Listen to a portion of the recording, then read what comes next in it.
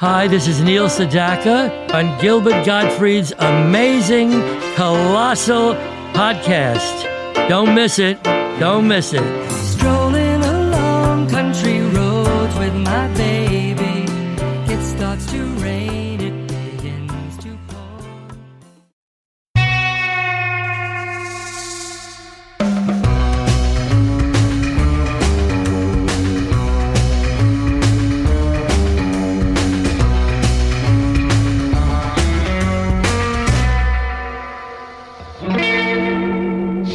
Hi, this is Gilbert Gottfried. It's going to be a rough one. I'm drinking coffee for this. Yeah, okay. This is Gilbert Gottfried, and I'm here with my co-host, Frank Santopadre, and our engineer, Frank Verderosa. And this is Gilbert Gottfried's amazing, colossal podcast. Our guest this week is a singer, occasional recording artist, and one of the most popular and respected actresses of her generation. You know her work from TV shows like Entourage, Law & Order, SVU, Family Guy, Frasier, Mom, Cougar Town, and The Simpsons. As country songstress Lorleen Lumpkin. She's also delivered memorable performances in features like Hair, Coal Miner's Daughter, Every Which Way But Loose, Honky Tonk Freeway, High Spirits, Illuminata, American History X, and then everything from 2000 is shit. Sorry. Wait, sorry. No, I'm just worried that people will be going, what was that like? Oh, yeah, that was last century. I'm sorry. Have we started? Did we start yet? Yeah, he's just going to wrap it up. Okay. It really. We'll get to that. And of course. I am working. I am alive.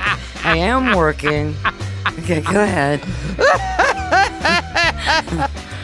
And of course, as Clark Griswold's long-suffering wife, Ellen Griswold, in 5 National Lampoon Vacation films. In a long and celebrated career, she's shared the big and small screen with Clint Eastwood, Alan Arkin, Peter O'Toole, Woody Allen, Jack Nicholson, Robert Preston, Christopher Plummer, and the late Burt Reynolds, who called her a combination of Jean Arthur and Jean Harlow. They're dead too.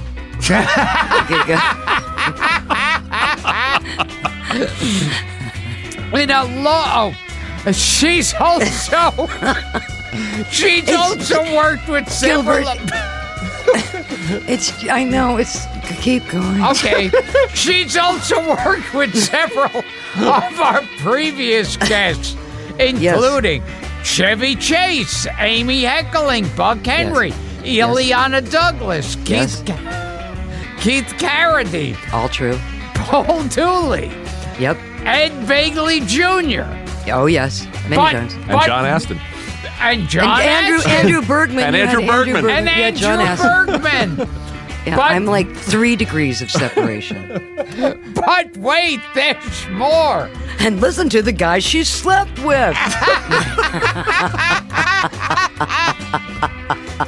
She's also a gift. Thank you for tuning in. Bye.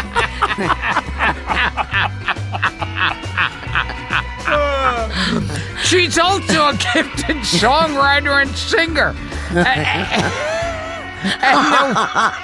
Even I'm laughing at this resume. And the winner of I Lost My Place here. Oh, the winner of Country Music Association Award.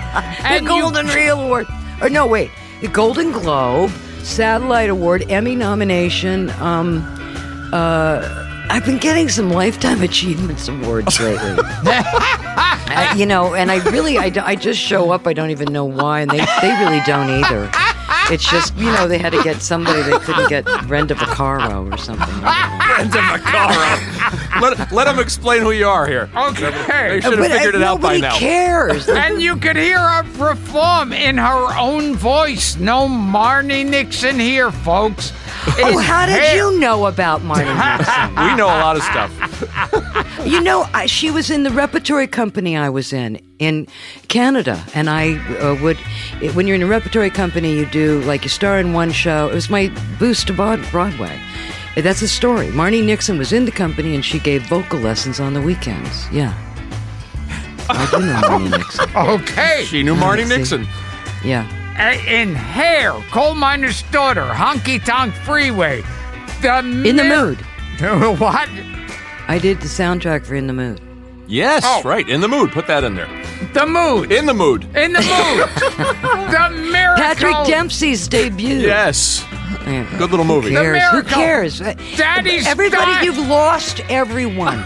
No, they're all this long. Everyone They're now. all this long, They've moved Beverly. on to another podcast now. It's not. Cut to that part. Okay. What's The the hell last with the thing? other stuff you've done. Please welcome to the podcast a performer of numerous talent and a woman who says that despite being as Italian as they come, she's never been offered a real Italian role. Never. Am I supposed to not be talking? That's okay. Beverly D'Angelo. I'm exhausted. It's nice to meet you, and I'll see you next time. Okay. Thank you. That was very kind. That was really, really sweet and very, very flattering that you would go to so much trouble to try to find something that would make people want to listen. I appreciate it. I really appreciate You're it. far too modest, Beverly. Now, I don't think we ever officially met. We didn't. No. We didn't officially meet. But we both took part in the Friars Club roast of Chevy Chase. Yes, we did. Which When was that? That was I know it was right after I had kids, so I think it was 2000, because I was weighing about 500 pounds, strutting around a stage. And it was right, was that 2001 or 2002 or something? Right around there. it was a while Around ago, there. certainly. It was a while ago, but those kinds of burns, leave scars that one doesn't forget. That was deadly. It 2002, actually. It 2002, it was very weird because, I guess, it's funny. Chevy, who I don't know him as well as you do, but I worked with him once and I've socialized. And What did you do with him? oh, I did one scene in one crappy movie that nobody ever saw, and it was What never was it? released to Jack and the Beanstalk. Jack and the Oh, Beanstalk. with James Cameron. Yes. Yeah. Really? Yeah. Well, that's cool. Yeah. But and And I you socialized with him. yeah, and with Chevy, I can use that classic line, which is, well, he was always nice to me. Good for you. Yeah. And, Good for you. But see, I know he certainly had a reputation in the business. I've known Chevy since 1982. And I've worked with him not just on the 5 vacation movies, but on a national campaign for Old Navy. And also we were like this figurehead or whatever it is for some rental company, Home Away or whatever. And we're close friends and socially. And he has a place close to mine in Los Angeles. Our paths are linked, I'd say we're very, very close friends. I'd say that I think I know him very well. He always called me his movie wife or something like that. But I've been with him as long as his wife has been and the professional level only. But I have a lot of theories about Chevy's behavior. I have a lot of theories about the dynamics that he creates. I've always been fascinated by how he can kind of always get to the same place, no matter what he's doing. But should I go into it? I mean, yes, do you want me to get, okay. Well, here's the thing. You got to remember that I met I'd just done Coal Miner's Daughter, and there was a lot of stuff happening. I'd hit Hollywood, and I was like on fire and blah, blah, blah, blah. And so I got this script, and it was like, I was 29 at the time, and I was supposed to be mother of teens, and there was a dog in it. You're supposed to work with kids or dogs, and I thought that's kind of fast to go to mothers. Like I haven't even started a movie yet. Well, I'd done this movie with Burt Reynolds, but that doesn't count. It's kind of like on the same level as Jack and the Beanstalk, probably. But right, like those films, the cinema de chien. So anyway, but I was married to an Italian duke at the time, and he said, "Oh, Beverly, this is so hilarious. Look at this cousin Eddie. He's so funny. And look at this, a dead woman on top of the car. It's hilarious. You do it." So I did, and we shot it all on location. So we were kind of in a bubble. So my introduction to Chevy and Harold and John Hughes was in this bubble and I actually saw that film. First of all, I wasn't the only person. It was a satire. It was a satire, and the anticipated audience was going to be the Saturday Night Live crowd who'd made the National Lampoon's Delta House, a big hit. And it was a satire as opposed to just like a comedy. But I saw it as a romantic comedy, and I saw it as a love story. I always saw it as a love story. Interesting. Yeah, so that really helped me make the character real. I just thought, well, this is my mom. I can do that. Even though I was so different, my personality was so different, my lifestyle was so different, everything was so different. But I met him in the context of this. This was a guy who, when we did that first vacation, if we were driving down the street, for a driving shot in the car, people would go, "I'm Chevy Chase and you're not." Like in every restaurant, the waiter would go, "I'm Dave, you're waiter for the night. I'm Chevy Chase and you're not," or "I'm Dave and you're not," or, it was all, he was really peaking. Mm-hmm. And second one, we were in Europe, not so much recognition there, but still everything was built around Chevy. So I saw a lot of people who, his humor, he has a humor. His style of humor is, "I'm smarter than you, and if you don't get it, you're a dope." And, it's kind of like waspy. He has a style. And I did watch a lot of people around him over the years kind of go, "Yeah," and laugh at the put downs of them to go along with it. And then he had the talk show. And it was like, to me, it was like Captain Cook. Like everybody had idolized Captain Cook so much they thought he was a god. And then he stumbled on a little stone and he bled. And all the natives just pulled out knives and started stabbing at it. They were so furious. But they were the ones who had catapulted him to that godlike status. And once they saw he was human and the talk show didn't work, he didn't work in that format, it was like the knives were out. And I think as a performer and as a person, it'd be hard not to react to that. Chevy was a writer. Chevy started out as a writer, and all the cameras, like how they have all those cameras on a baseball field that are all aimed at the players, and then whenever there's a celebrity in the crowd, you see all the cameras turn around. All the cameras had turned around to Chevy. He was really under scrutiny, and I don't think he ever prepared for that. I don't think he ever thought of himself as a performer and just was kind of winging it. But I do love Chevy, and I've worked with him forever. We even tried to do a pilot together. That was bad. And the thing that's weird is he was so mean. He was so messed up on the pilot. And I was like, what? And everybody around him was really mean to me too. I think they were like, like how a dog, if he can't, like I have these dogs, okay? I have a bunch of dogs. and I observed this, and I thought of Chevy because and they're little dogs. I keep them inside a lot, but I have gardeners too. And so I had this one dog, and the gardener was really close to the back door. He was trying to, mow and blow, I don't even know why I pay him. But anyway, so there were all these leaves, and they're getting rid of the leaves, and the gardener's really close to the back door, and my dog was growling and leaping at the door trying to get at this invader, right? But he was frustrated by the door and he couldn't. And I saw him start to gnaw his paw, So I felt like there were many times when I was working with Chevy over the years, many, many, many times that I would get the kind of anxiety and the anger even that really wasn't directed at me, but it was kind of like the overflow from things that they were afraid to deal with Chevy over. So Chevy really never even had realistic, or it's hard for him to have realistic relationships with people. They're anticipating, they know what he's going to say, or they know who he is. There's a lot of prejudice going to that guy. He's a good guy. He's a family man. He's got 3 daughters, a wife he loves. He's been married to her for 32 years. There's a lot to say about his core values, but yeah, he can be a dick.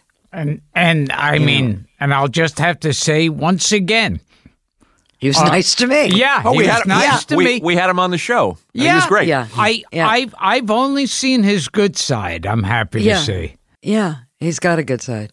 But the roast was really. Oh my God! I've never seen anything like that. It eviscerated, but I think it's because the people didn't know him enough to make, really pertinent jokes. It was just, they look on a piece of paper, see he's been busted for that. Not the recurring theme of the back pills joke. It was like, how many times can you call somebody a drug addict, Ha ha ha. I don't know. Gilbert, you were there, but you didn't perform? No, I don't think I performed. No, I think you had to have said something. Oh, you did? You must have. Oh. Paul was the roast master, as we talked about. I guess I performed then. But it was also, that was the second time he'd done it. Yeah. He had done it before, so maybe they were kind of like fresh out of the fresh jokes. But I think that he was really hurt because the resounding image was, here's a guy who's addicted to all kinds of drugs, ha ha. You know what I mean? There wasn't like, it didn't have the, I don't know. Yeah, it's pretty direct. It wasn't like a roast where it's your friends, right? Tearing That's you to what shreds. It was. Okay, you've said it. That's it. I hear I'm talking 55 words per one. Well, the only people that really knew him were you. It wasn't his friend. You and Lorraine were really the only people that had history with him. Wow, Paul did. Well, Paul, right? The roast master, you and Lorraine Newman, and everybody else was sort of a Comedy Central comic. Because like a typical roast. Yeah. A typical roast has old people you've known, your cronies, so you can really say something funny, but there's love there. Yeah, yes. And they can. Yeah, there's just hatred there. And then it's fine. What did you mean, Beverly, when you said you had Chevy's number when you first met him? Because I've heard you say that in interviews. Did I say that? Yeah. I had Chevy's number when I first met him. Well, I know that when we met, he sure looked familiar to me because I saw, my background was very different from his. How I ended up in Hollywood is very different from his. And I'd kind of like come in through music and even just like, singing in bar bands and strip clubs and all this kind of, I saw a whole different way of life than like a college graduate would. Sure. But there were these really, really bright, like I like to say that I was singing in a topless bar when Meryl Streep was in the Yale Repertory Company. We know about the topless bar with the trapeze. Okay. Okay. Yeah, tell us that was about my that. college. So, but anyway, I performed my art studies. But anyway, there were all these really, really smart guys that just kind of invaded Hollywood from Harvard. Mm-hmm. And although Chevy didn't go to Harvard, they loved him. Yeah. I think he won the aristocrat joke, which Gilbert has like the best version of in history. Thank you. He does. Yeah, it's true. But Chevy, I think, won one of those things and endeared himself to all those guys. I probably am not getting the history right. But the point is, these were smart, upper middle class Doug white Kenny, boys. Ramis, all of those guys. Yeah. Chris Miller. I got that. I knew who they were. Yeah. You know what I mean? Yeah. How did you wind up with an Italian Duke? Because I starred in the film of Hair, and the film of Hair opened the Cannes Film Festival in 1979, and we went, and like, you know, when your film opens the Cannes Film Festival, it's a really big deal, and everybody gives you yachts and stuff. So kind of en masse, Milos Forman, the director, and myself and most of the cast took a yacht to Saint-Tropez, and this fantastic woman arrived. Her name is Princess Claudia Ruspoli, and we were sitting there having dinner, and Milos started singing, you know, that Italian song. Oh, sure, everybody knows it. Stromboli, da da da da da da da da. Oh, yeah. Yeah, right. Okay, so Milos started singing Claudia Ruspoli. She spreads her legs for me, and then she comes on me just like a stromboli, which is a big volcano. And she threw a glass of wine in his face. Wow. And I just thought, this is the most fantastic person in the world. I want to be her best friend. So I befriended her immediately, and we started talking. And she said, you know, my cousin, Lorenzo, goes to school at USC, studying economics there. You should look him up. And so when I went back to LA, it was really not much longer after that. I was at a birthday party at the Roosevelt Hotel, and there were a lot of crashers there, and I was talking to this gorgeous man who looked like a Greek god, and the birthday boy came in and he said, it's midnight and I don't want to sell. I want everybody that I know in that room, and everybody that I don't know has to stay in this room. There are too many crashers, and he goes, Beverly, that means you leave this room. And I looked at this guy beside me. He goes, don't go, and I didn't. I took him home, and it was Lorenzo, the cousin of this woman that I'd met in Cannes, and we just we eloped 7 months later. Does it make you a duchess if you actually become? Yes. If you're married to a duke? That's pretty cool. That's pretty cool. Oh no, I'm in the I'm in like the books, you know, like the heirs of Europe. Sure. If you look it up, yeah, I'm there. We actually stayed married for 15 years. Nobody in Hollywood knew that, but I was married from 81 to 96. I did live with other people during that time. So did he. Because the thing is, when we got married, we were young, you know. I mean, I'd only had one film out when we got married. And I always thought I was going to be a singer, and I didn't know if the acting, I mean, I didn't care that much about acting. Right. So who knew? And he was a student, so our vow was that we would end up together. But the culture owes him a debt of gratitude for you being in the vacation movies. And so do I. Right. You know, yeah.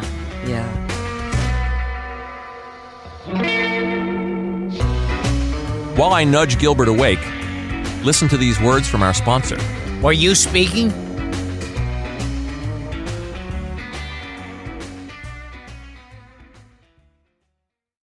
Boom. It's Gilbert and Frank's Amazing Colossal Podcast.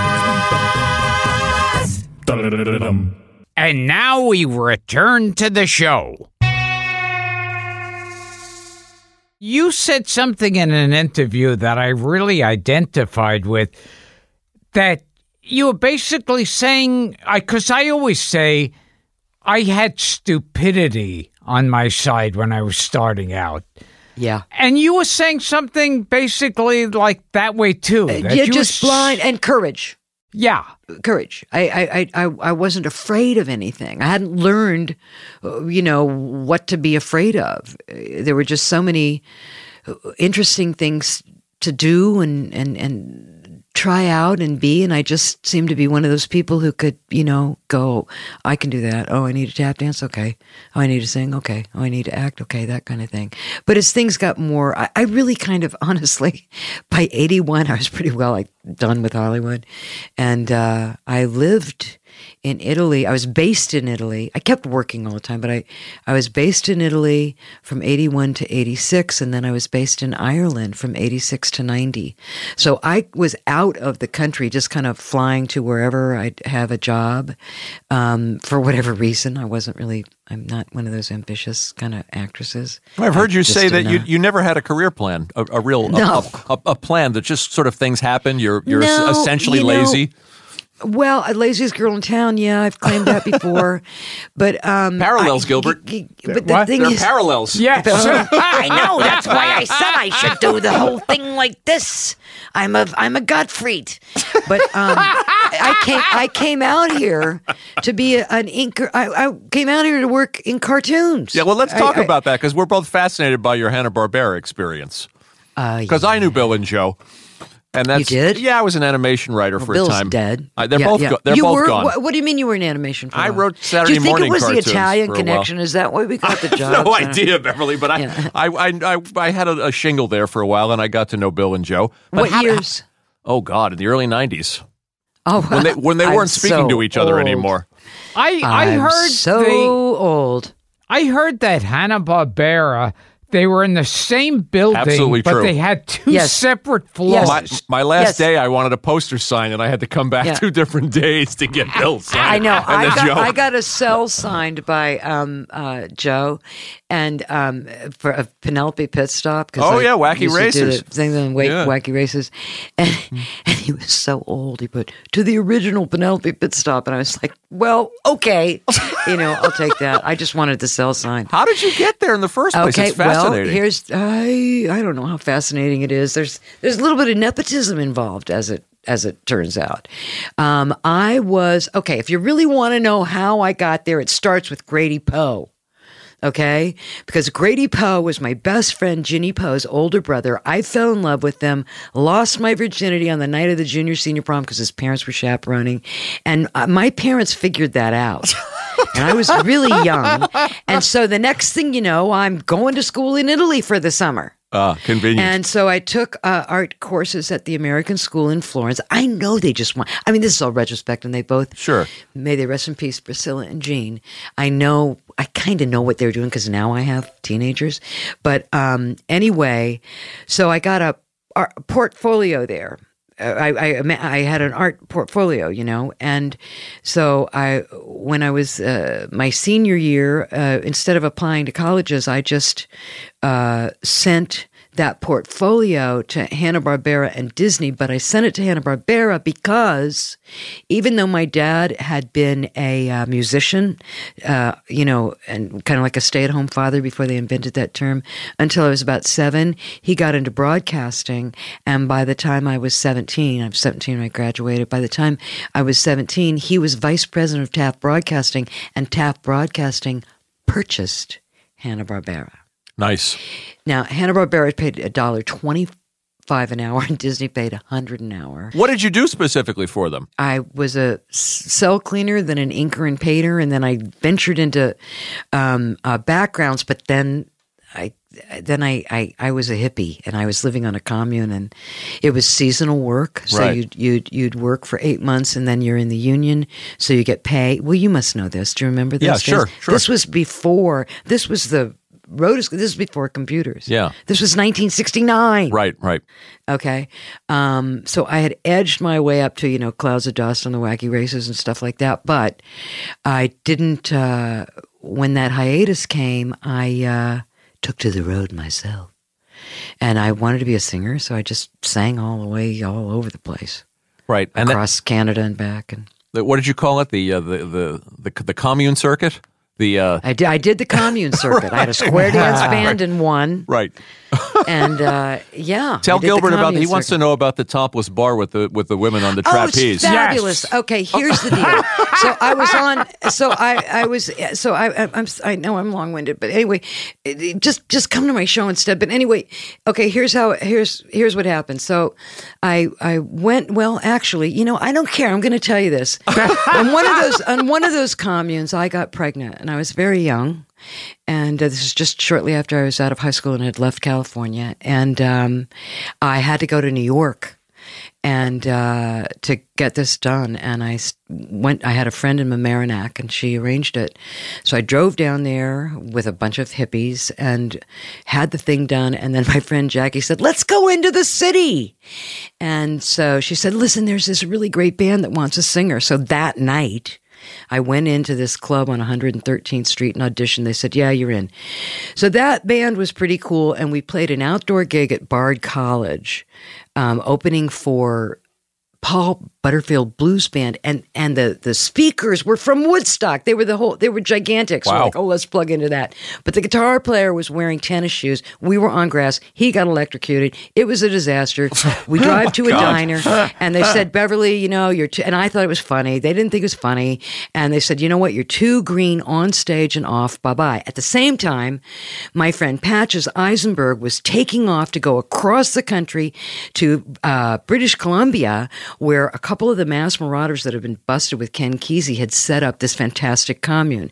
So we go all the way across the country, and it was just like we'd get like a letter from Owsley that was just a big piece of window pane. It was crazy. We weren't allowed to tell the kids no there. That was one thing they were doing with the children there.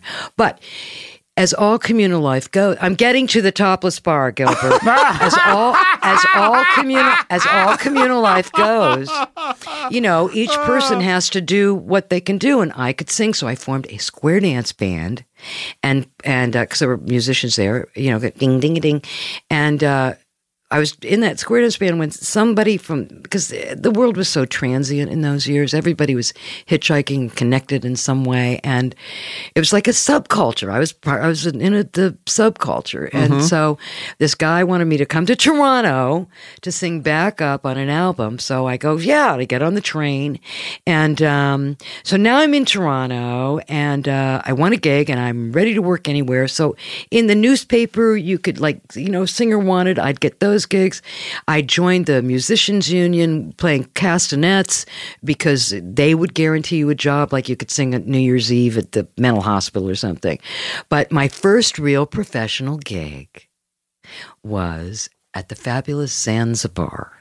The Zanzibar was on Yonge Street, and it was I wouldn't say 24 hours, but I think it opened like around 2 in the afternoon, and it closed it was Toronto the Goods, so it probably closed at midnight or maybe 2 in the morning. But anyway, and the best jazz players in town were there.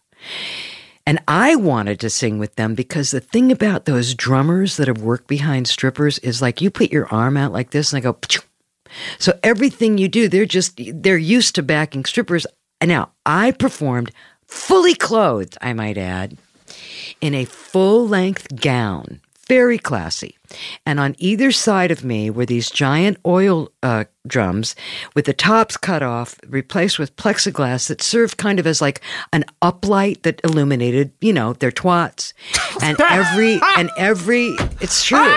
Now every 40, that's not even funny. Oh my. But anyway, every 40 minutes I would say, so I mean, it was like an 8-hour gig or something. I think I sang from like 2 until 10 at night. It was like insane. Is that 8 hours? Yeah. So, every 40 minutes I'd say, and now gentlemen, it's swing time. And these trapezes would drop down and the gentleman sat in these raked, like kind of, what do you call that? Raked seating, when it goes up real steep. Yeah. It was popcorn. They gave him popcorn. And so like a movie so the trapezes would drop down. The girls would get on in their G-strings and swing, for 20 minutes across these guys' heads, like, watching this stuff. And I'd sing the most extended version of Girl from Ipanema you can imagine. I'd love to Everybody see that. would take break. There'd be drum solos, and Girl from Ipanema was like a samba. But we'd have a drum solo, we'd have a guitar solo. But Ham and we just... but the real hot spot was down the street with Ronnie Hawkins. Ronnie Hawkins was enjoying, this is about 72, Ronnie Hawkins was enjoying a big flurry of fame. Big Ronnie rockabilly Hawkins, singer. Yeah. He was one of the People should know original who he is. rockabilly singers Sure. He's still around. Yeah, he is. So, but he had gone to Canada where they'd never heard of rock and roll, and that's where he found Robbie and Ricky and Levon, who would end up in Coal Miner's Daughter. Thank you, Beverly. Yes. Yeah. Yes. Yeah. So anyway, those guys had left him to go on the road with Bob Dylan. They'd become the band, but Ronnie had a way of pinpointing great players, and he could form bands. So I heard they were looking for a singer.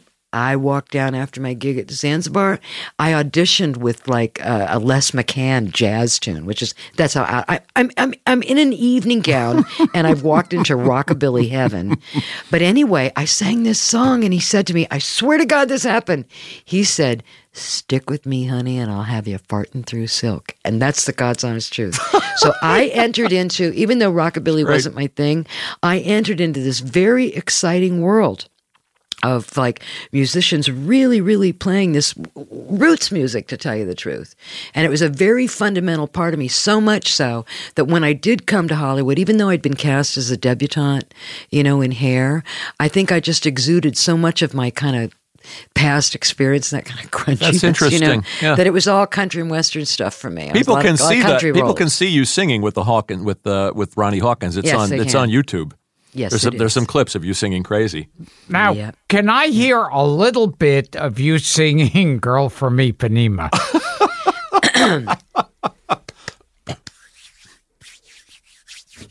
Can you hear that? Yeah, it's good. Yeah.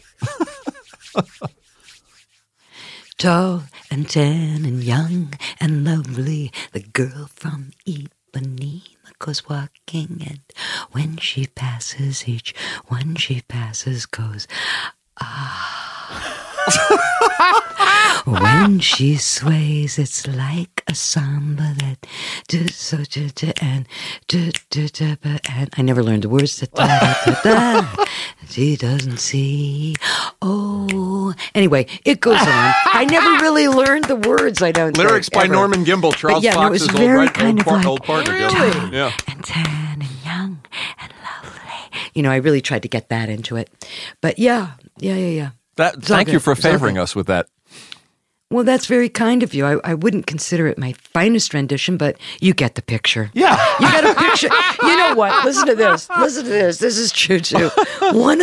So that was the thing, the trapezes. That was basically, the gimmick. But that and the popcorn. But one of the strippers, well, they didn't strip. They just wore G-strings. They were dancers. They're topless dancers. It was already off, but so one of them said to me, Bev, I've got a special act I can, and what she wanted to do was, is this too gross? Well, you can cut it. Yeah.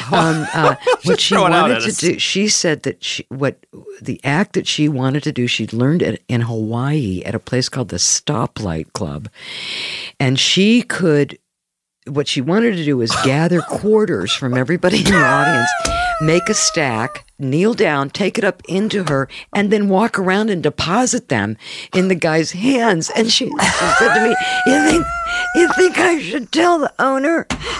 And I said, why? What, you're trying to class up the joint? Like what? Yeah. It was that kind of place. It was fantastic. The characters were fantastic. This is your kind of place, Gil. She could pick up quarters with her pussy? Yes. She could squat over.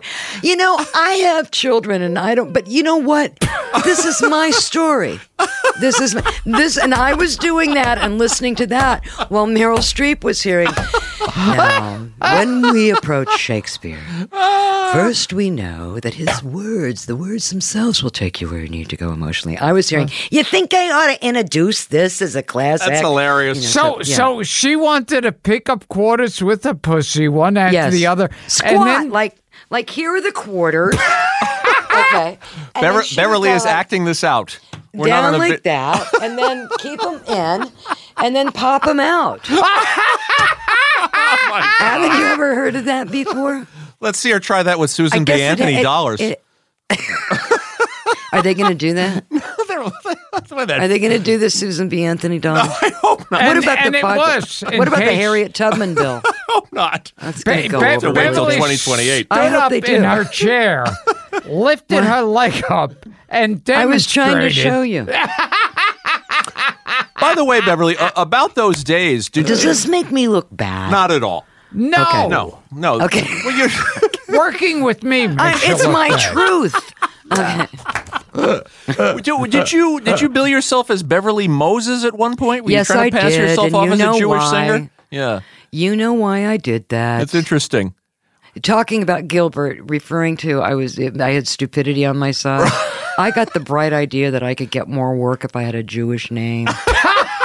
See, I just threw that in there for him because I knew he'd true. appreciate it. Yeah, it's true. So you went as far as Moses? Beverly Moses.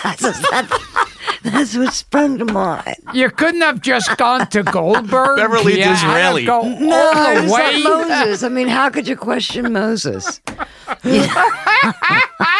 It didn't work, so I went back to D'Angelo. But I did put an extra E in Beverly once because somebody told me that the numbers of my name added up to a bad number, and I needed like another 5 or something. So for a while, I spelled it with an extra E. It did nothing, whatever. I'm superstitious. I have another note here, Beverly. The benefit of stupidity. Were you Miss Ponderosa Steakhouse? Wouldn't you love a steak tonight? Tender and juicy, tastes just right. A meal that'll satisfy your appetite. At Ponderosa, get a steak and a sandwich, mashed potato and a salad, mashed potatoes too. You can get a square meal, square deal. At Ponderosa. Now you tell me if I was Miss Ponderosa. I'm singing low. I'm resting my voice. Okay. That's fantastic. So I guess the answer is yes. Yes. A resounding yes. She was Beverly Moses and Miss Ponderosa And Miss Steakhouse. Ponderosa. Hey, I've got some claims to fame. That is versatility. You're not the only one, Gilbert.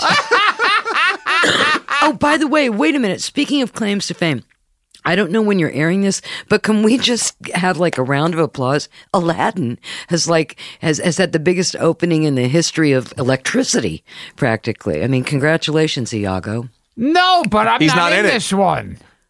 Oh, you're not? This part will cut out of the show. That's a good one. That's hilarious. Oh, that was God, so funny. I'm so sorry. I didn't mean. That's really the wrong. We can cut that. No, it's too good. We can cut that. I wanted. Oh gosh, I was. The first one was a success too, Gil. Yeah, Yeah. that's terrible to tell somebody, hey, the movie you weren't in made a lot of money.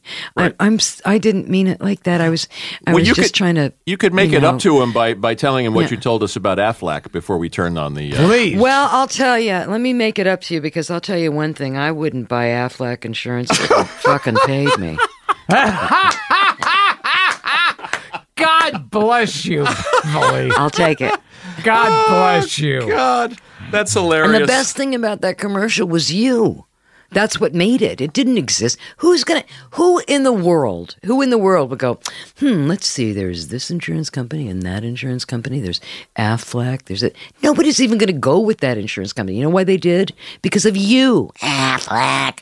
Because of you, right? Isn't that nice, Don't you Gil? think? God bless you. No, but I think it's true. No, and I think that these, I understand how stuff goes down. I do. I mean, I get it. I know that in when you're living in a country where you cannot exact any, not demand any repercussions or consequences for an amoral president, it will leak out into other parts of the population, and you will find, like that dog gnawing its paw, people brought up on things that maybe if we had more moral order coming from our president, we wouldn't pick on, we wouldn't look on it. It's like we have a desire. We have a desire for a morality in this code in this country, but it's not being satisfied by our present president. Are you a Republican? Well, No, yeah, not- but he No, he wasn't president when I got fired. He's got no excuse. Well, you got what?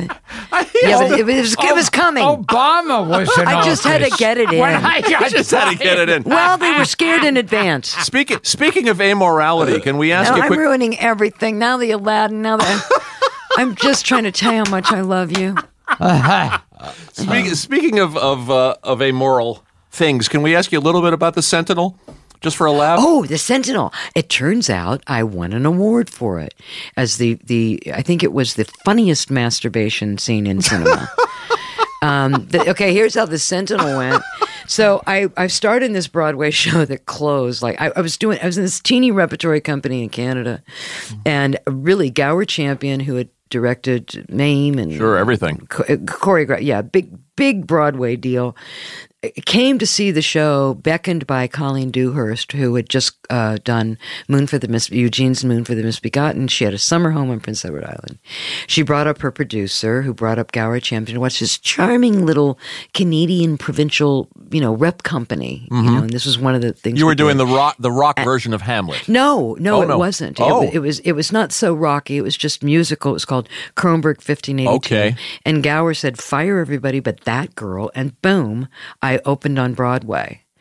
And they totally redid it when they took it to New York. They built the sets they were so confident, they built the sets into the stage of the Minskoff Theater, held 3,000 people. They didn't even take it to Boston. They figured, well, it's toured all the provinces in Canada. Anyway, they added Meatloaf was a priest. They made Hamlet black on purpose. That was a plot point. And I sang for Ophelia's death scene or suicide. I strangled myself with a microphone cord and died on stage. Good times. Okay, yeah. So it bombed. Right. Closed in a week. Closed in a week. We previewed for 3 weeks. I was getting standing ovations every time I'd strangle myself, and then it opens and it's like, the minor version of show business, business like show business. So I'm in New York. I really didn't have enough money to get back to Toronto, and there was what am I going to go back to? Like, ding, ding, ding. Sure. So, but the movies beckoned, and this director named Michael Winner, who everybody said, he's a big deal. He did Death Wish. Yes. And the cast, because there were so many casting directors, and a lot of people found me in this Broadway thing. It was evidently very legitimate, except it sucked. But I got a lot of attention. And so all the casting directors was, reaching me and stuff. And so I went in to meet Michael Winner, and he said, "Oh, Beverly," he said, I'm doing the film, and I want you to take this script home. I'm offering you the part of Sandra."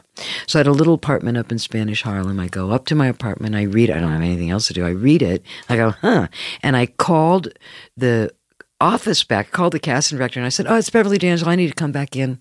I can be there in about 50 minutes. I need to talk to the director." And she was like, "Oh, this is highly unusual. I mean, you should call your agent and we'll arrange." I said, No. I got to talk to him right now. It didn't occur to me that there was all this machinery, right? She goes, "Well, just a minute." She said, "Michael said to come down." And so I went down and I said, "Okay, look, I don't know if I want to be an actress, but if I wanted to be an actress, I don't know if this is how I would start." I said, "Look at this. On page 50, on page 30, I'm eating the brains out of a guy's head." Yes. And he said, "Oh, but my dear, you'll be eating the brains out of Chris Sarandon's head, and he's just been nominated for an Oscar." And I went, "Oh, okay, but look over here. I'm a deaf mute lesbian with a masturbation scene, and I'm part of a couple." He said, "Oh, yes, my dear. Your partner is Sylvia Miles, and she's been nominated twice." So I thought, well, okay, I guess in the movies, Oscars mean something. Sure. And he's a big deal. So sign me up. And so I did it. I've never seen a larger crew in my life than when I did that thing. And I've seen it because on YouTube, there's a hilarious thing that I'm going to steal and show in my multimedia show. I'm stealing it, just telling you. It's called The Dykes Downstairs. And they've taken the scene and they've put a laugh. You can see people are watching it and laughing. And it's really hilarious in retrospect. It's just ridiculous. And even the masturbation part was ridiculous because I didn't have any qualms about it personally. I figured I masturbate. What's the big deal? I just whatever. Nobody was saying, "Beverly, don't do that." I mean, I didn't know those people. And but when I look at it, I was a bit rambunctious. I did kind of overdo it. I mean, that's I was like, it's like some the moment of you topless playing the cymbals. Oh yeah, that was a good one. It stays with you. And you were there with Burgess because Meredith. I was a zombie. I wasn't just a mute lesbian. I was also a zombie. A zombie mute lesbian. Yeah. Did you have to be careful with the symbols? No. I just put my arms out. What it was about okay? What about those actors? Eli Wallach and What about God, John Ava Carradine, Gardner. Ava Gardner, Burgess Meredith, Yeah. John Carradine, Martin Balsam. the guy who was Arthur Kennedy, Kennedy. Yeah, Sure. I mean, it would have been like if we cast me in a movie now. I mean, you know what I mean? It's like all the greats from another era, and everything took place. Everything that I did took place in this. I think they'd taken over a brownstone in Brooklyn. I think Brooklyn Heights or something, and the first floor of the brownstone was designated for costumes, and I had to go in for costumes, which was basically like a leotard and some wisps of chiffon for the cymbal act. A lot of makeup, you know. So I go in, and lo and behold, in walks the majestic, the beautiful, the perfection, the woman I watched every afternoon in black and white as a little kid on Harwich Road in Columbus, Ohio, Ava Gardner. And she came in, she's smoking a cigarette. She had on a pink Chanel suit, and she sat down, kind of like this. She said, "Where is everybody?" And I said, "I don't know. I'm waiting for them too." We were surrounded by racks, and she said, "What are you doing in this?" And I said, "I'm playing Sandra." And she went, "Oh, yeah." And I said, "Yeah, I'm playing the lesbian." And I said, "Look, I got to tell you something. I don't know if I even want to be an actress, but if I did, you know, Ava." I think I called her. You know, what would your advice be? And she went, "Keep the clothes." And it turned out that then I devoured all these biographies about her and autobiographies, and that was always in her contract. How about that? Every article of clothing, you know, that was designed for her belonged to her, and that was her thing. So that was her acting advice: keep the clothes. Good advice. And didn't Good advice. that movie, I think, got in trouble? Yes, it did. Yeah. Two reasons. Well, one of them, they used actual handicapped people as not the just handicapped creatures people. from hell. They weren't just handicapped people. It wasn't like, let's give an opportunity to people with abnormalities. These were institutionalized people. Wow, I didn't know that. Yeah, these were people that were institutionalized and were taken from an institution and carted there. And there were burn victims. There was a guy that, you know, they called Harry the Lip. It was terrible. He had a lip that came down to here. You know, they had inoperable things, but also, you know, other things about their being that required institutionalization. And there was a big thing. SAG did that, but there was another thing that happened too. And it had to do with the masturbation scene. And what happened was, when they released the film, now you know how films go, the producers make it, the studio in that case makes it, and then there's a distribution process. And the various distributors use various theaters, and then they're the theater owners, right? You know about that, right? Yes. You know how it goes. Sure. Okay, so anyway, but by the time it gets down to the theater owners, they're just accepting the opportunity to show the film. They get most of their money from the first couple of weeks. But anyway, what happened was, I think it was Utah, it could have been Colorado, but what happened was a couple of theater owners cut the masturbation scene. And so there was legislation passed that any actor who was in a film could only be cut by the director or the studio, whoever had the cut, that theater owners could not. They either had to take the film in its entirety or not. And so it was a little. So I think I kind of won one for our side in that. Wow. Because actors can't be. You can't. A theater owner can't cut out a performance. That's interesting. Did you have good parents? Are they with you now? Are they still around your parents? Or Oh, no. But did you have a good childhood? Yeah. I had good parents too. I grew up, my parents loved each other. I kind of grew up witnessing a wonderful love affair, and it was in the Midwest, and those core values, you know, they really socked them in there, and I really, more and more, you know, I'm so grateful for the parents that I had. I didn't have whack jobs at all. We just My lost mother your dad. joined the circus once, though. Your mother joined the circus? Yeah, she did. I was reading She about did. your parents, too. Your dad was a local Yeah. celebrity in Yeah. Ohio. It sounds like a real character. He was a musician who worked with big bands. He just passed away. I know. He I'm was the sorry. greatest. Our condolences. He was the greatest. Gino the Giant Killer. Yeah. Called everybody Babe, I read. Called everybody Babe. Yeah.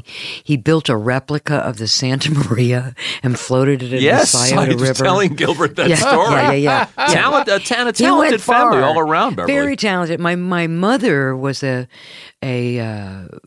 she got a full 4-year scholarship to Smith College as a violinist, and then she ran away to Sarasota and joined the circus. Very impressive. Yeah, they brought her back though. And they brought her back. Do you remember working with some of these great old characters, like Martin Balsam? Well, I mean, I remembered meeting him, but you have to understand that when I entered into film, it was kind of on my way, I thought, to being a singer. Just a stepping stone for you. Yeah. It wasn't a stepping stone. It was an opportunity. It was like another opportunity to express myself, because that's what I was going to say to you, is that, I started out thinking, well, commercial art. And then I discovered I could sing, and that when I sang, it changed the molecules around me and the way that the atmosphere was, and it felt good, and I could express myself through it. And then that led me to, singing and dancing on Broadway, and that led me to films, even though, it was The Sentinel. But, it's just kind of like, then always, musical films. Yeah, but and then the musical films, right? Hair and Coal Miner's Daughter. But it's, to me, life has always been and continues to be just kind of like an expanding thing, and you just look where it can be. When I had my kids very late, I got pregnant when I was 48. Nice date. But anyway, I got surprise. It didn't happen like that. We used all kinds of science, Al and I. But the point is that for me, motherhood was not a casual thing, and I saw that as an opportunity to expand myself too in expression. And this had to do with being a parent and a teacher. And I pulled back from movies. I think it's interesting. You say it's sort of a philosophy of life. A door opens and you walk through it. Yeah. Yeah. That's the way. What else are you going to do? Well, that's right. What are you going to do? And when you're talking to him, Gilbert was talking about the curtain is closed. Gilbert was saying talking about being too stupid to know the difference or to know any better when he started his career. What were you too stupid about? Because that's Well, it's one of these things where, well, first of all, I went into it not thinking the odds against. But you were like 15. Yes, he was when you started doing stand-up, right? Yeah. What got into your mind to? I think I'll go do stand-up tonight. Yeah. What was that? Well, it's for a while I was just kind of joking around, thinking I wanted to be in the business, and then But was there some person that you said, I want to emulate that, or did you make it up in your mind too? There were a million people I'd watch on TV and in movies. Jack Parr. Well, not. I didn't want to be Jack Parr. You're Jack Parr now. Yeah. And the funny thing, but now when people say to me, "Oh, I'm an aspiring comic or actor," or when they say, "How would you feel about your kids doing it?" I think, now I think realistically, like the odds are ridiculous. The odds are off the charts. Yeah. The odds are ridiculous. Like, how did that happen? You're right. And I think, like, I could only imagine what my parents thought back then, because it's like, here I was, this kid failing in school, and it was like, so, but I kept, did they recognize that you'd found your spark, or was it just so foreign to them what you were doing? I think it was foreign to them, and I think now it scares me to think back on it. Where I think, does it make you feel so grateful that they that even though they didn't understand it, they didn't like say you can never leave the house or anything like that? Yeah, or were they never punitive? did that. Yeah, well, that's pretty cool. Yeah, but I think of it now, and I think like I could, like if my kids said they wanted to be in show business, right? I would think like I understand reaching into a trash can, taking out bottles, and turning it in for a 5-cent deposit. That at least is logical. Right. So I went into the business like an idiot, and I kept doing it like an idiot. Not thinking. But you did it because you loved it, right? Yeah. Do you remember that one moment when you were standing on a stage and it all went and kind of carved a neural pathway in your brain that made you want to get that again and again and again? Oh, I would remember that, but then it would be followed by the next night where you'd bomb like... It's like, I mean, isn't the stand-up comedian like the boxer of sports? You know what I mean? Yeah. It's just, that's an interesting analogy. It's one-on-one, you know? Yeah, so I would always, I would do great and think, oh, that's it. I'm a star now. Right. And then the next night, I'd bomb like no one else. With the same jokes? Yeah. And so, what did that teach you? Did you learn to read the audience more, or timing, or how did you get around that? I guess years and years later, but still, you're up there not knowing what's going to happen. Is that exciting? Do you like that? I'm excited when the show's over and they give me the check. Guts of the check. Well, Beverly, I saw an interview with you, and you were saying that specifically one of the times where you said you were too stupid to realize what you were taking on was taking on Patsy Cline. Oh, that was just blind. Yeah, I can do that. That was just blind. I can do that. It didn't occur to me that there was... It was like I met the casting director. I told him my background. I said, I've been singing these Patsy Cline songs forever. Mm-hmm. And so I knew who she was. But you got to remember, when we made Coal Miner's Daughter, people didn't really know who Patsy Cline was. Singers knew who she was. Yeah, that's musicians knew, but she was not popular, and none of her records were in release. She wasn't, she was if anybody knew about her, it's because Loretta Lynn said, this is my mentor, but she had a very brief career. Yes. Very brief career. She stopped when she had kids, and then she started, and then she died. It was very brief. By the way, I'm the docent of the Patsy Cline Museum. Yes, I'd heard that. The video docent in Nashville. Very cool.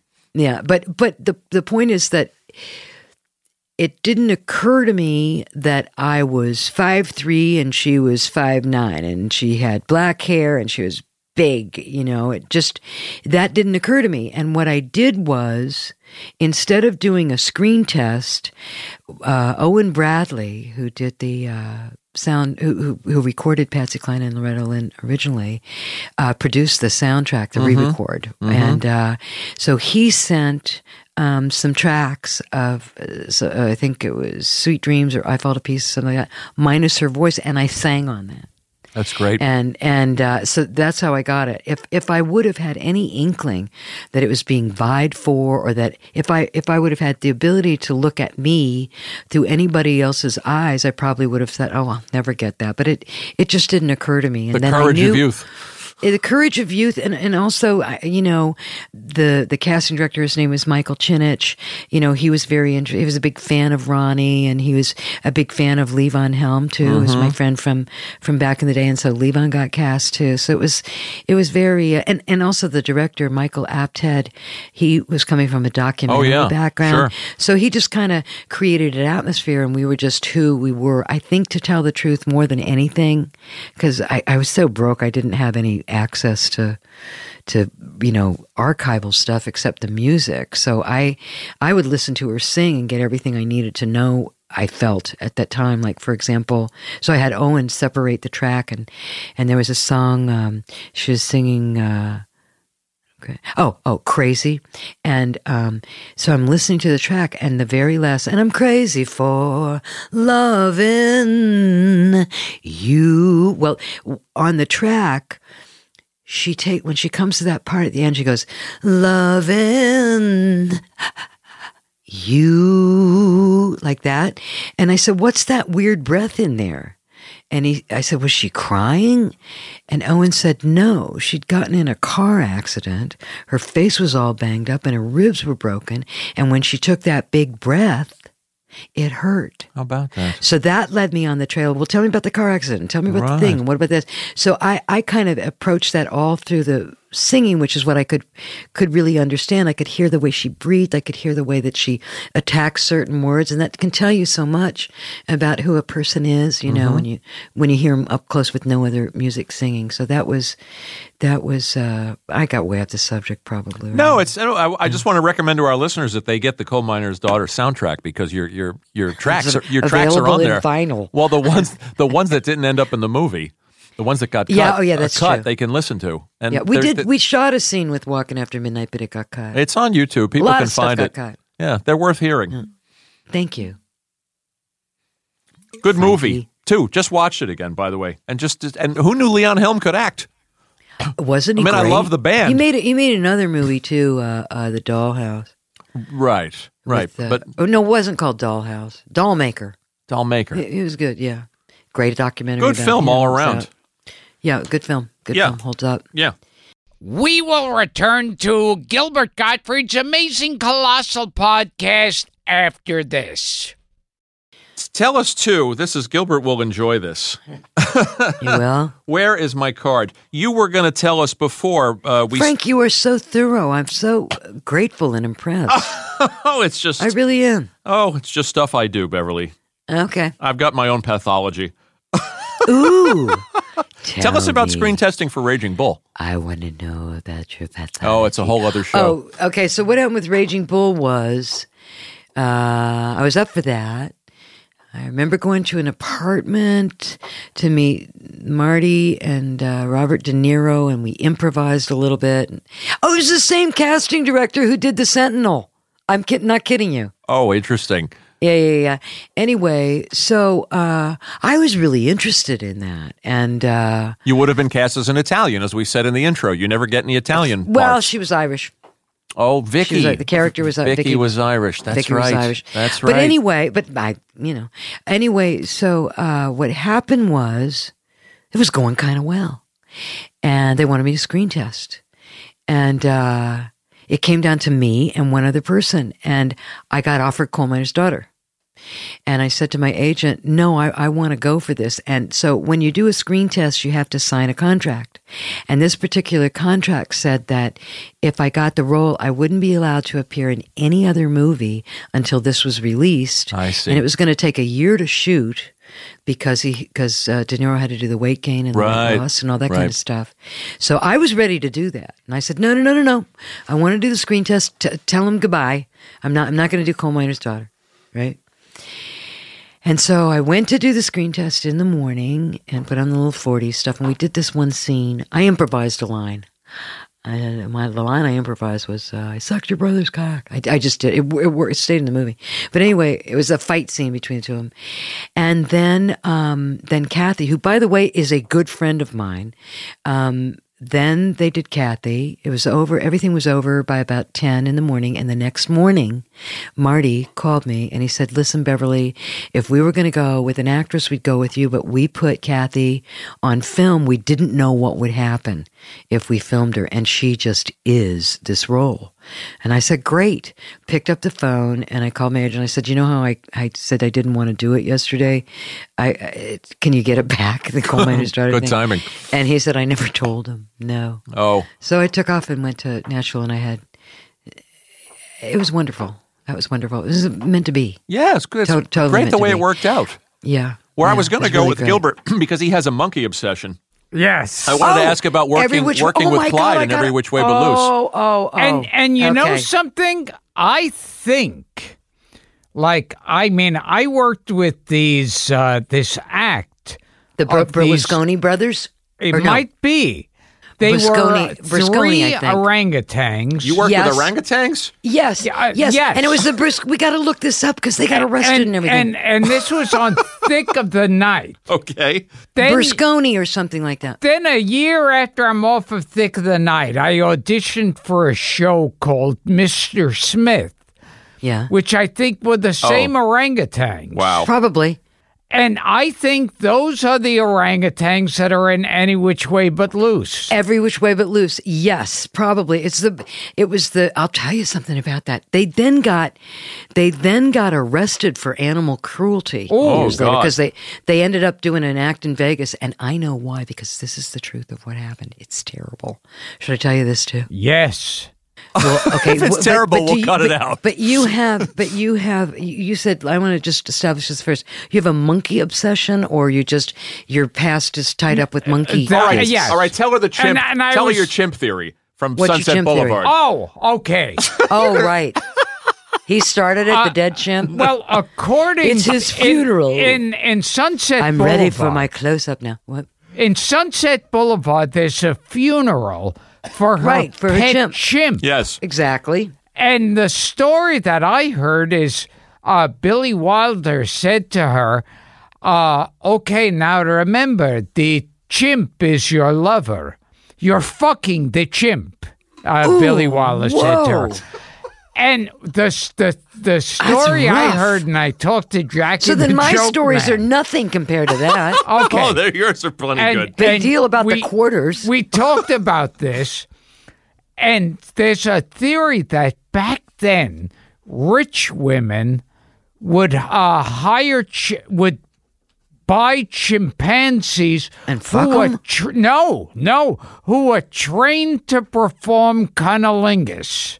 Really? With their giant mouths and tongues. Yeah, because, if you look scientifically, chimps do have a very small penis. That's a fact. Yeah. So okay.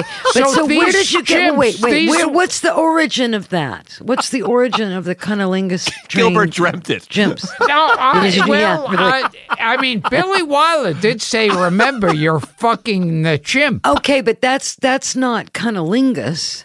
Yeah. Well, I guess he meant you had a relationship That's an interesting with the point. chimp. Is the word fucking for you like a catch-all for just maybe, sex? or maybe chimpanzees are considerate, and they like to warm the woman up first with cunnilingus. Oh, like a stunt. What do you call it? A fluffer? A fluffer. They're the fluffer. Yes. Yeah. Okay. The orangutan was named Manus. That, but I'm still missing the link here. I know what Billy Wilder said, but where did you hear this rumor about the... Well, me and of course, Jackie the joke man Martin. Oh, Jackie the joke. You guys made it up. Yeah. No. This is a popular belief. It's out there, Beverly. It's I out got there. my iPad. It may be an urban myth, but it's floating around. It's an urban myth. And when I'm on a movie set, to keep my heart on, they bring in female chimps. He insists on a blow chimp. me. It's in his rider. Well, I didn't know you were now in porn. You've done so much in your career. It's wonderful that you've reached a chimp the rider, point Gil? of that, a chimp rider. Well, what happened? And the music. My story will sound. This is not. My story cannot follow this filth and that the we've wandered music into. that's played while a chimp is eating a rich woman's pussy. Tall and tan and young and lovely, the girl from Ipanema, right? Is that what you were going to say? Well, that's good. That's certainly. But there's another one. We'll put it in after. Okay. Yeah. After I know what you're thinking. By the way, do you know that my son? I gotta say, my son is so excited about this. He sends me stuff of yours all the time, and he knows that I'm Rocky going to sleep. You know what I mean? It takes me about an hour, but I really try. I set my alarms and everything to get my 8 hours and blah blah blah. And he sent me your meditation. Oh my God! Yes, I did that for the Comedy Channel. The greatest. It's the greatest in the world. The absolute greatest. Yeah, the meditation tape on the Comedy Channel. Yeah. Calm down. Relax. It's brilliant. It's really brilliant. So maybe you should make one of those seduction tapes, like how to speak to your lover. Have you seen his 50 Shades of Grey narration, Beverly?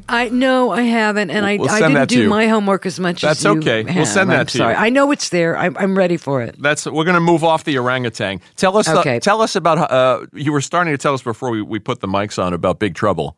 and our friend Andrew Bergman. Oh, You my interviewed God. Andy Bergman. Yes. Did he talk about it? Briefly. Did he say anything about it? Briefly. We love Andrew. Well, I love him remember. too. Good guy. I once worked with Alan Arkin. Who And we he- love. Yeah, he's a real actor. Terrific. Yeah. Yeah. And he was talking about Into making. reincarnation when I worked with him. Oh, He would look at interesting. me and say, "Does Russia mean anything to you?" But go ahead. he was talking about making Big Trouble. Yeah. And What'd he say? He said of working with We should really do a documentary about it. Cassavetes as Yeah, a yeah, yeah. director. Yeah. He said it was like the Marx Brothers being directed by Bela Lugosi. Okay, I got to tell you something. I've also heard that John Cassavetes says that it was referred to it as John Cassavetes referred to it as the aptly named Big Trouble. Part of the I'll get rid of the tragic stuff first, but when he turned in his cut, they said to him, "This is way too long. It's a comedy. It's got to come in at 90 minutes." And he said, "Over my dead body." He had cirrhosis, and it wasn't his cut. It wasn't his cut. But here's what happened, and this is my point of view. I love Andy Bergman. And that was, it wasn't exactly an audition, but that was a meeting, a chemistry meeting with me and Andy and Peter Falk and the producer Mike Lobel and Alan Arkin. And Alan Arkin said, "I can see you with these guys. Like it's going to work." I was very excited about it. It was a parody. It was, as Andrew wrote it was a parody of Double Indemnity. Mm-hmm. My character's name is Blanche Rickey. Anyway, so it was kind of an Good Blanche joke. Rickey. So Andrew had written a script that was, the earmarks of Double Indemnity, and that, innocent Alan Arkin is pulled into an insurance scam and he's hoodwinked and blah, blah, blah. So anyway, we had rehearsals where the sets were taped off, and we ran some stuff, and we did that for a couple of weeks, and then we went to shoot. And this is what I remember: that the first night we shot, it was a night shoot, and we were on a bridge, and this particular scene was post-kidnapping Charles Durning, and we're fighting in the back seat. Alan Arkin, me, and Peter's in the driver's seat or something, but there's a fight going on, and Peter stops the car and he goes, "That's it," and he gets out of the car and he goes, "Everything's my fault. That crack in the road, that's my fault." And then, and I think, and Alan Arkin gets out going another way.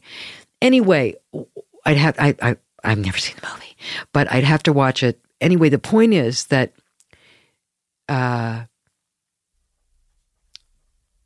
oh, wait a minute, I'm telling the wrong story. Can we go back? We can go back. Can we go back?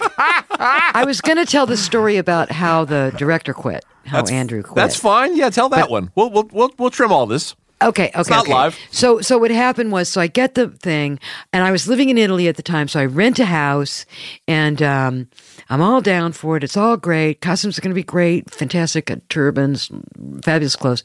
And the script was funny. It was all good. And Alan Arkin and Peter Falk are great. They're just great. So we're doing these rehearsals, and then I don't even think we'd shot anything except this scene that I'm telling you about. I am telling the right story. Okay. I'm telling the right story. Okay. Thank God. Okay, So good. we're shooting this, thank God. So we're shooting this scene. It was at night.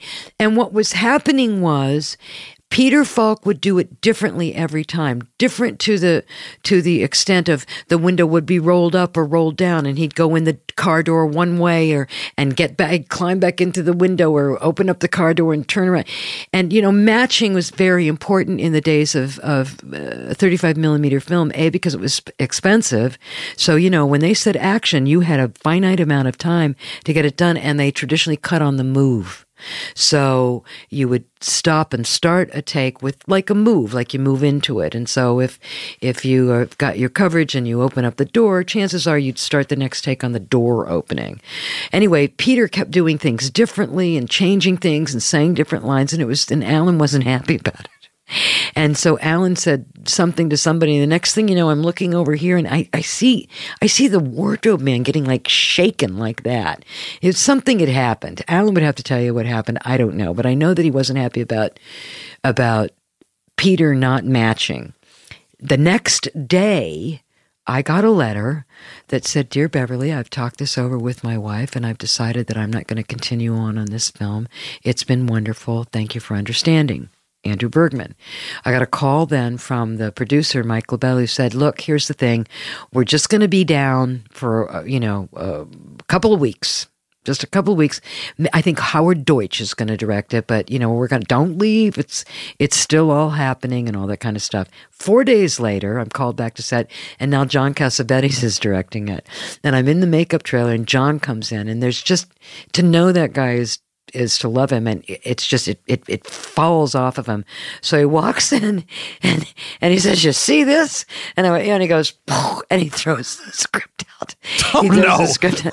Yeah. Oh no. So the set was, we had two continuity women. One who had there were 4 scripts at any given time. The original script, the rewrites, the days, the revisions for that particular scene for the day, and then we had one woman who just wrote down what we actually shot. Oh boy. Because it was all, and John said that famous line, "Matching is for sissies," which it is now that there's digital. But there were so many gifts on that movie. I remember Peter, because I did say to him, like, what did you do to make Alan so mad? I mean, what's happening and everything? And he said, "Listen," he said, "it's all okay." And he said, "Every person has to do what they need to do to make that their set." And it's true. I've seen it again and again. It's kind of tied into maybe even Chevy a little bit, but everybody has a different way of working there. I've worked with an actress who just eviscerated everybody, and she would just say, I remember being in her trailer once, and the director knocked on the door. She said, "Whatever you want, the answer is no," brilliant actress, but she had to do that. Because unless she took everybody down to a certain level of like being beaten up or treated badly, she didn't feel strong enough. And everybody has a different way of approaching that, creating that space that you need to really be like, that's fascinating. Creative and to do your thing. And it doesn't happen all the time. And it gets harder and harder as the concept of acting becomes more and more, corporate. Mm-hmm. Gilbert, are you that diva on your film sets? Oh, yes. Are you the one that won't come out of your trailer? And yeah, not unless you can't do that anymore. Unless I have my own personal hairdresser. And chimp. Yes, and chimp. A chimp Unless you fluffer. have your chimp writer. Unless I have a cunnilingus chimp, a trained cunnilingus chimp. Beverly, can we ask you about some of the other famous people, icons that you worked with? Sure. We're just throwing this out here. Eddie Bracken in that wonderful, oh my God, that wonderful the sweetest reshoot man in the world. Okay, Vacation. So the original ending of the first Vacation, National Lampoon's Vacation, ended with Eddie Bracken, famous song and dance man, but Sure. it ended with, we get to Wally World, it's closed, so we go to Wally's house and we hold up Eddie Bracken and make him perform for us at gunpoint. And he did a song and dance with Tom, what's his name? Anyway, he does a song and dance, and it was great. He was a song and dance man, but at gunpoint. So then I get called back from Italy because we're reshooting the ending, and we're back at Magic Mountain, and we're getting on the roller coaster, and I look at, it was for a rehearsal, and Eddie had on a tie with all of his grandchildren's name on it, like Bobby, Betty, oh, that's Sue, sweet. So sweet. And I said to Maddie, "Hey, what's the deal? Why are we changing the ending?" And Maddie Simmons always smoked a cigar that was kind of attached to his lips by these just couple of strings of saliva, kind of, and I was always fascinated, like, how far is he going to take it out of his mouth? Are the strings going to break or stay intact? So he got the thing. He said, the first ending was, we tested it, and it's a bit too tasteful. And I looked at Eddie, and he was just like, you could tell he was crestfallen because he wasn't going to get the song and dance because it was too tasteful. Yeah. It was too much of a golden moment, evidently, because it was so great. But what a Well, this was if you watch man. the documentary about the making of the movie. I mean, the first. ending, I didn't see the documentary. Well, Was you're I in it? Yeah, you're in it. They didn't previewed see it, and it. the audience didn't like the original ending, and that's when Harold. I know, but it was Harold, Eddie singing and dancing. Right. And Right. what about working with Woody Allen? Yeah, you went in and you told him that you'd had a dream about him with Bob Yes, Dylan. here's what happened. Again, this was on the overflow of the Broadway show, and Marion Doherty called me in to meet him, and I have kept diaries since I was maybe 15, and I still have them. But I kept a diary at that time, and I had a dream about him. So I took my diary in and I said, "This, I had a dream about you." And he goes, "Oh." I said, "I brought my diary." And so I read it to him, and the dream was that we were at a party. And I went outside in the snow, and Bob Dylan was there, and Woody Allen came out, and he was playing the tuba. So I read him that dream, and he said, I'm making this movie. Can you be in it? And I'm going to shoot. It was like either tomorrow or the day after tomorrow or something. And I said, yeah, great. But I wasn't in SAG, and he said, we'll do the thing, whatever you have to do, because I'd already done the deaf mute lesbian, so I think there's something Taft, whatever it was, I needed to have a card to be in his movie, so got the card, and I went to shoot with him, and we spent the whole day. We shot a little bit, and then we went out to lunch, and then we went back and shot, and it was a scene. From my point of view, it was a scene. He shot it on video, and this was 76 or 70. I think it came out, whatever it was. Came it out was in like, 77. What's video? Yeah. It was like this great big thing. And I played the wife of a guy who ended up being Coal Miner's Daughter, by the way. A wife of a guy on a sitcom.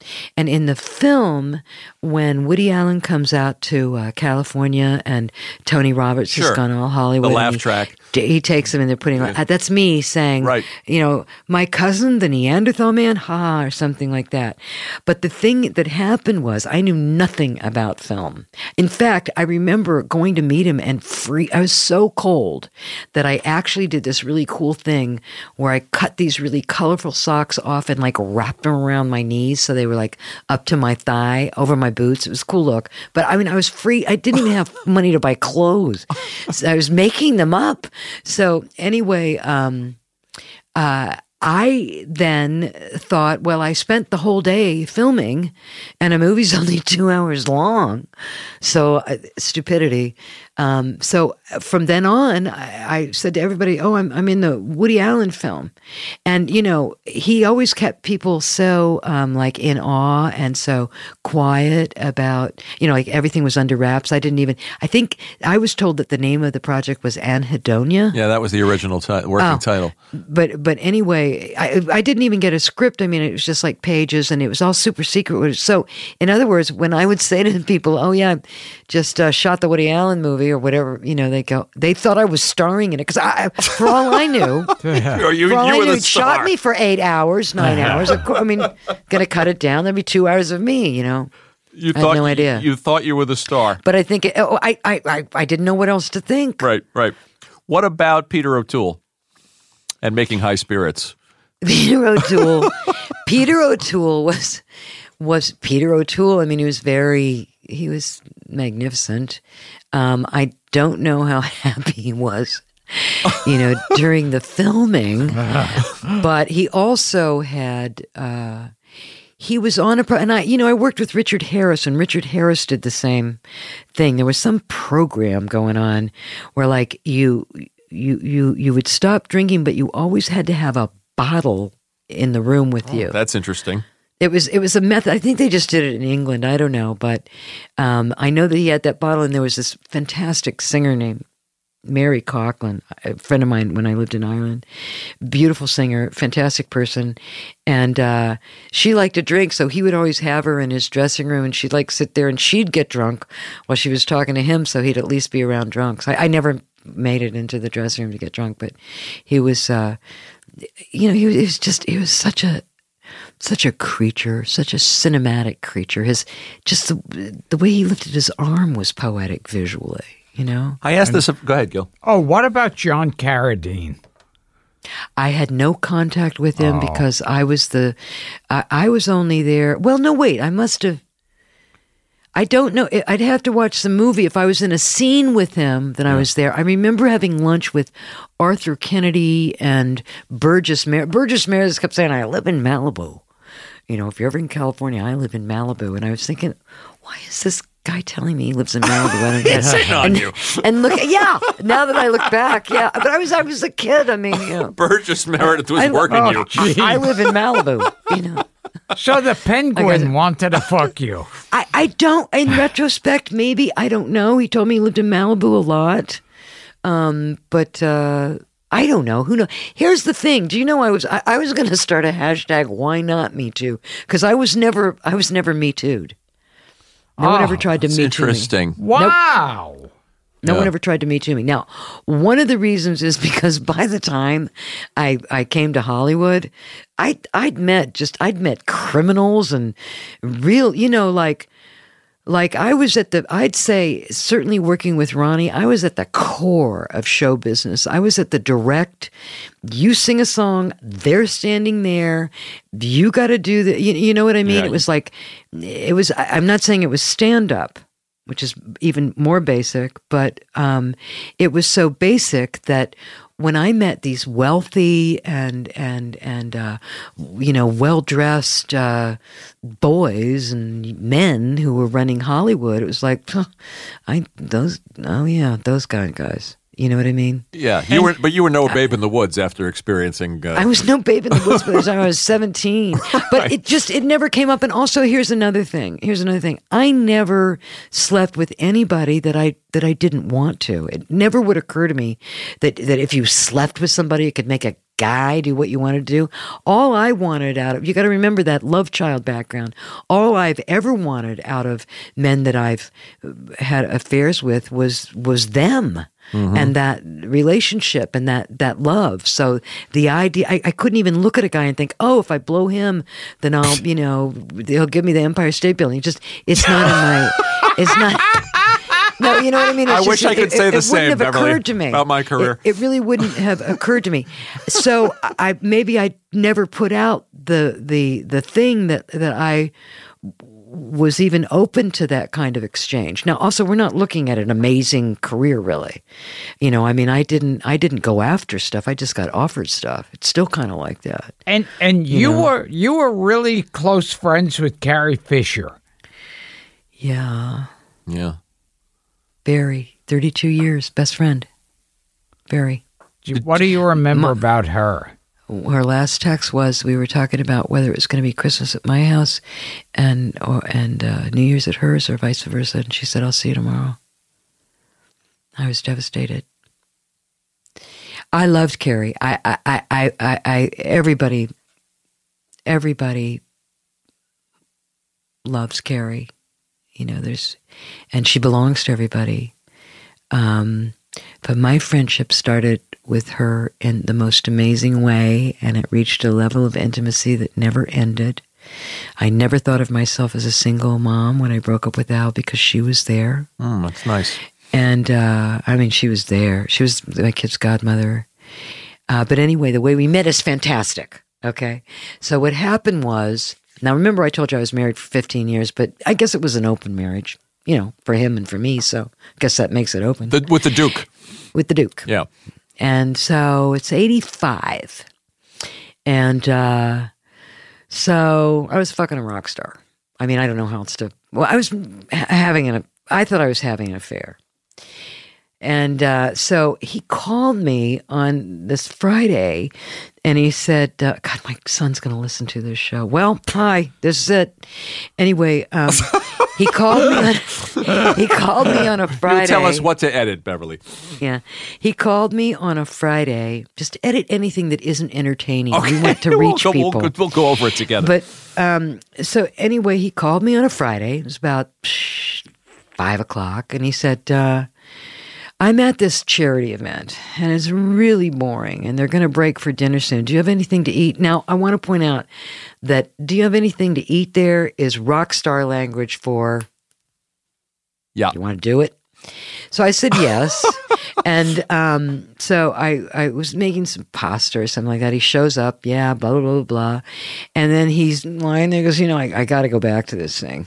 I got to go back. I'm like, okay, he goes, but look, I want you to spend the night with me. When I'll call you when it's over. I'll meet you at the house, because he just lived on Mulholland, not far from me.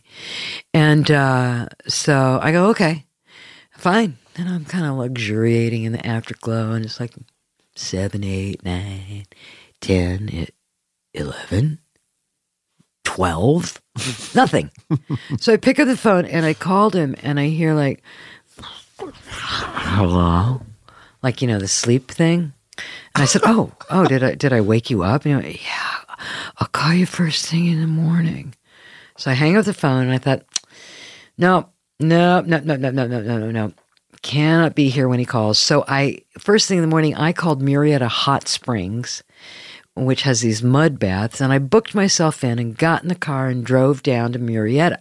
Now, Murrieta Hot Springs was this health spa. I think there was a time in the 80s when it was before rehabs existed, and a lot of people would go to these health spas on the weekend and eat health food and be very clean and work out, and then they'd go back during the week and snort a bunch of coke or something. But anyway, so everybody in the industry was always at these places on the weekend. So I go to Murrieta Hot Springs, no phones in the room, but there's one pay phone by the cafeteria where you get your lentil and your lettuce leaf.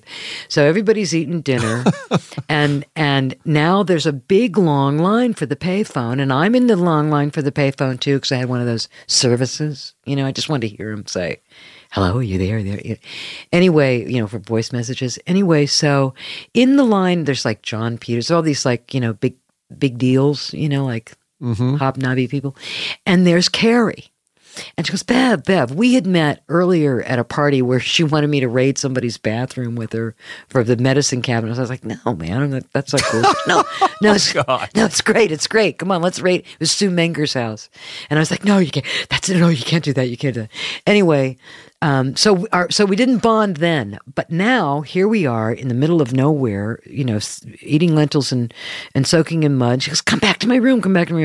So we're walking back. She said, what are you doing here? I went, oh, it's a long story. What are you doing here? She opens up the door. I'm going to put this in my show, by the way. So if you see my show and this repeats it, just dig it. Just dig it. Just dig it. So anyway, she opens up the door, and the floor of her hotel, of her bungalow, was covered with these big yellow legal pads and this loopy writing of hers. And she was there with a guy who was editing her book with her, Paul Slansky, and she had gotten a deal on the tail end of Mommy Dearest. There were like these tell-alls about horrible movie star mothers. So she'd gotten a deal to write a memoir. It was 1985. So what was she, like 25 or something? Anyway, 28. Maybe 30. It doesn't matter. The point is that she was writing a memoir, and she said she was going to call it Money Dearest. Right?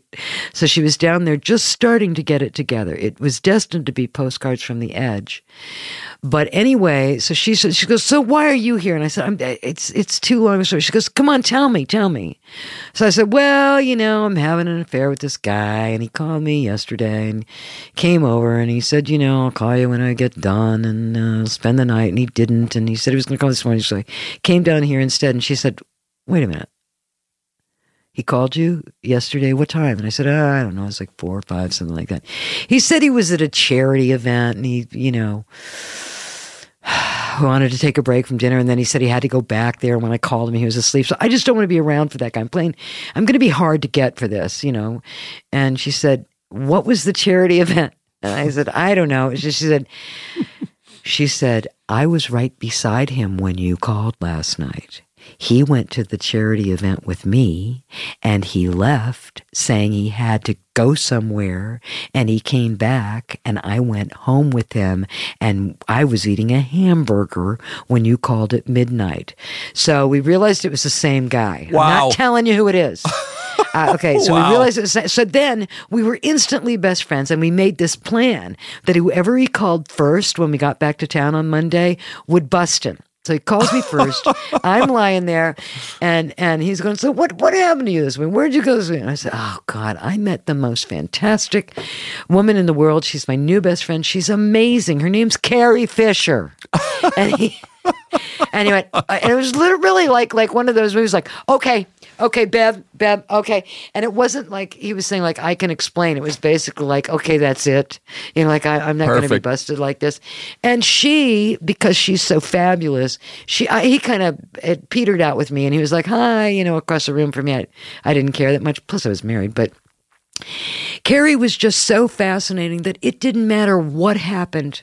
It didn't matter what happened. There was no leaving her. I mean, yes, he was busted, but, you know, even if she told him go away, he wouldn't have. Nobody would have, because she was just there is no, it just doesn't exist. You know, this is a very, very singular person with an engine and with a battery that was so unique and so brilliant that it set off sparks and they burned her up.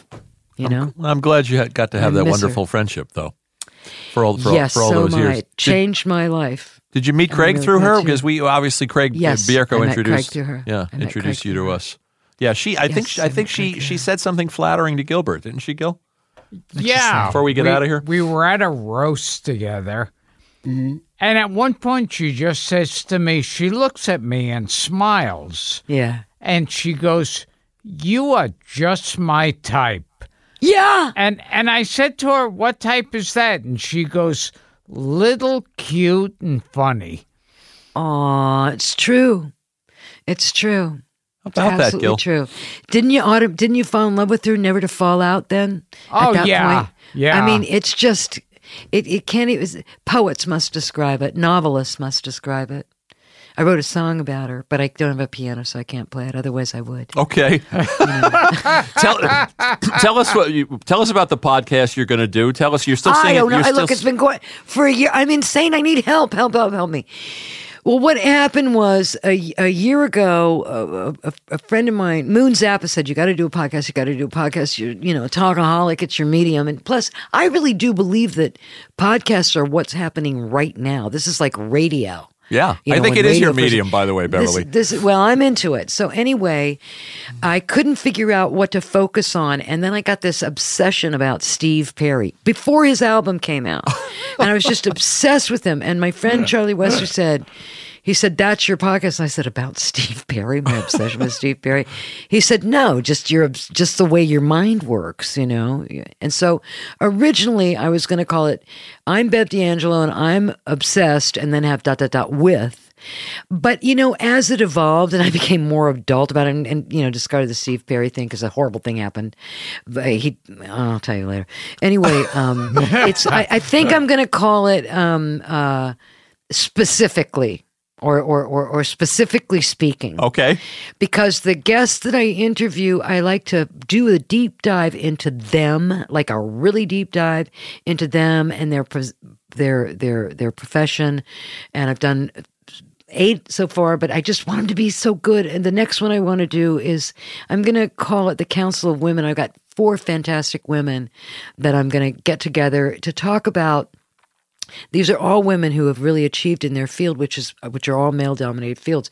One is the world of coding, computer coding. Mm-hmm. The other is managed all the acts in Motown, modeling, Lauren Hutton, and I want to get Lorraine, because what I want to talk about is that stuff that you learn just in living that isn't taught to you, but it's like internecine, it's like deep inside knowledge that I think women should be sharing with other women. Yeah. Because if, for example, Harvey Weinstein had jerked off in front of somebody and that actress was coming from a culture where she had women saying, hey, listen, watch out for that guy, or if a guy does this, do that, and that, who knows what would have happened? Because I think that, especially now, women are being so, it's like a moment where women are saying, listen to our experience, listen to what happens to us, listen in general. I'm actually working with Alyssa Milano, so. This sounds like a good idea for a podcast. I don't think anybody's doing it. And we love Lurleen Lumpkin, by the way. Isn't she the best? And talk about Full Circle. That's one of my favorite characters on one of my favorite shows. Me too. Yeah. Me too. And those are terrific songs you wrote. Gil? Thank you. Well, this has been Gilbert Gottfried's Amazing Colossal Podcast. I'm Gilbert Gottfried with my co-host Frank Santopadre. And we started out. I was a little disappointed because we had a guinea on the show, and I don't like to talk to them. About time. But it turned out that she was... We're good people, right, Frank? Absolutely. But it turned out she was actually Moses. So she won me over. That I'm talking to Moses. So for a Jew... This is quite an accomplishment. It's been my pleasure. I just love you. I love you, and now I'm in love with you too, Frank. So, He's still my heart. I just blushed.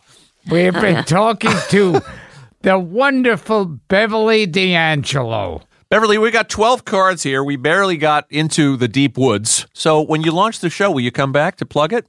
Not only will I come back to plug it, I'll come back with bells on. I mean, Okay. I'd be absolutely thrilled. This has been a wonderful, wonderful afternoon. I can't think of anybody else I'd want to spend it with. This has been heaven. You're a doll. Thank you for doing this. you. And thank you to Bierko for setting this up. I know. Let's hear it for Craig Bierko. We love the guy.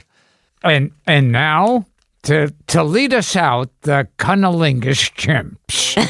Oh, the music? The music for the chimps? Play it.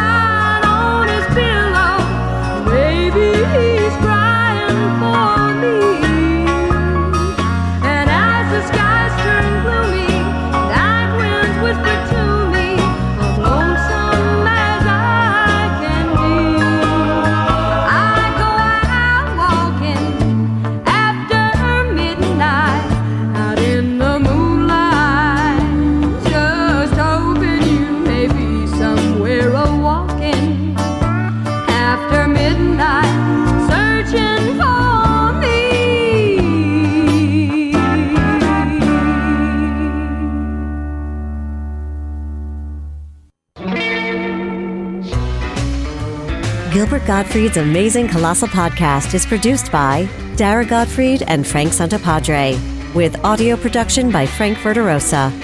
Web and social media is handled by Mike McPadden, Greg Pear, and John Bradley Seals. Special audio contributions by John Beach. Special thanks to John Fodiatis, John Murray, and Paul Rayburn.